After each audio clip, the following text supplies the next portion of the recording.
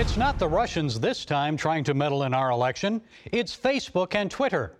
When the fourth largest newspaper in the country, the New York Post, broke a story about Hunter Biden's overseas deals and paying Pop, Joe Biden, half, the two tech giants blocked people from sharing the story on their social media platforms. While conservatives accused the former vice president's son of being a bag man in an alleged pay-for-play scheme, the big tech companies once again censored conservative speech. It appears they're in the bag for Biden, but they can't muzzle the president on the campaign trail. Joe Biden has been blatantly lying about his involvement in his son's corrupt business dealings.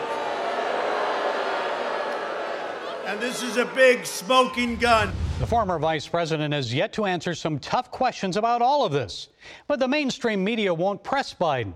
We couldn't do that to Joe. Why not?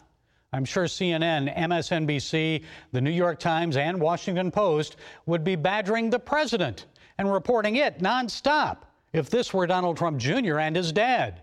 The Media Research Center's Newsbusters reports that when the Biden story broke, network news gave it only 10 minutes of airtime during 92 hours of news programming. And they were tearing the story down during most of those 10 minutes. Gee, I wonder who they want to see elected president. Who do you think? Whatever happened to fair journalism? Whatever happened to reporting these big stories and allowing you to arrive at your own conclusions? Hunter may be an alleged family bag man, but the media is in the bag for Joe. So is Michigan Governor Gretchen Whitmer. Her state is a crucial battleground state, and now Whitmer is telling Christians they'd better vote for Joe if they want to return to in-person church services. If you're tired of lockdowns, or you're tired of wearing masks, or you wish you were in church this morning or watching college football, or your kids were in person instruction, it is time for change in this country, and that's why we've got to elect Joe Biden. Really, Governor Whitmer? Weren't you the one, not President Trump, who illegally locked down your state? The Michigan Supreme Court recently nullified your executive orders as being unconstitutional. And here I thought you took an oath when you were sworn into office to uphold the Constitution. So if Michiganders don't vote for Joe, are you going to punish them like you did Owasso barber Carl Mankey? And why should anyone follow Whitmer's advice?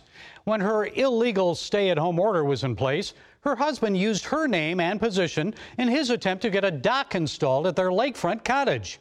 Just a joke, they said, but the joke was on the people of Michigan. Don't do as I do as I say.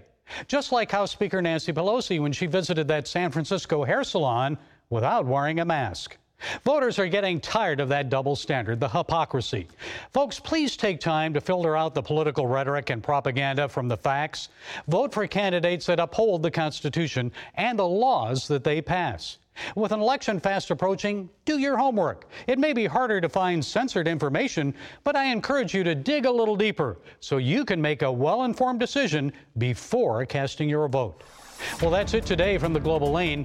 Be sure to follow us on Facebook, iTunes, SoundCloud, YouTube, Parler, and Twitter. And until next time, be blessed.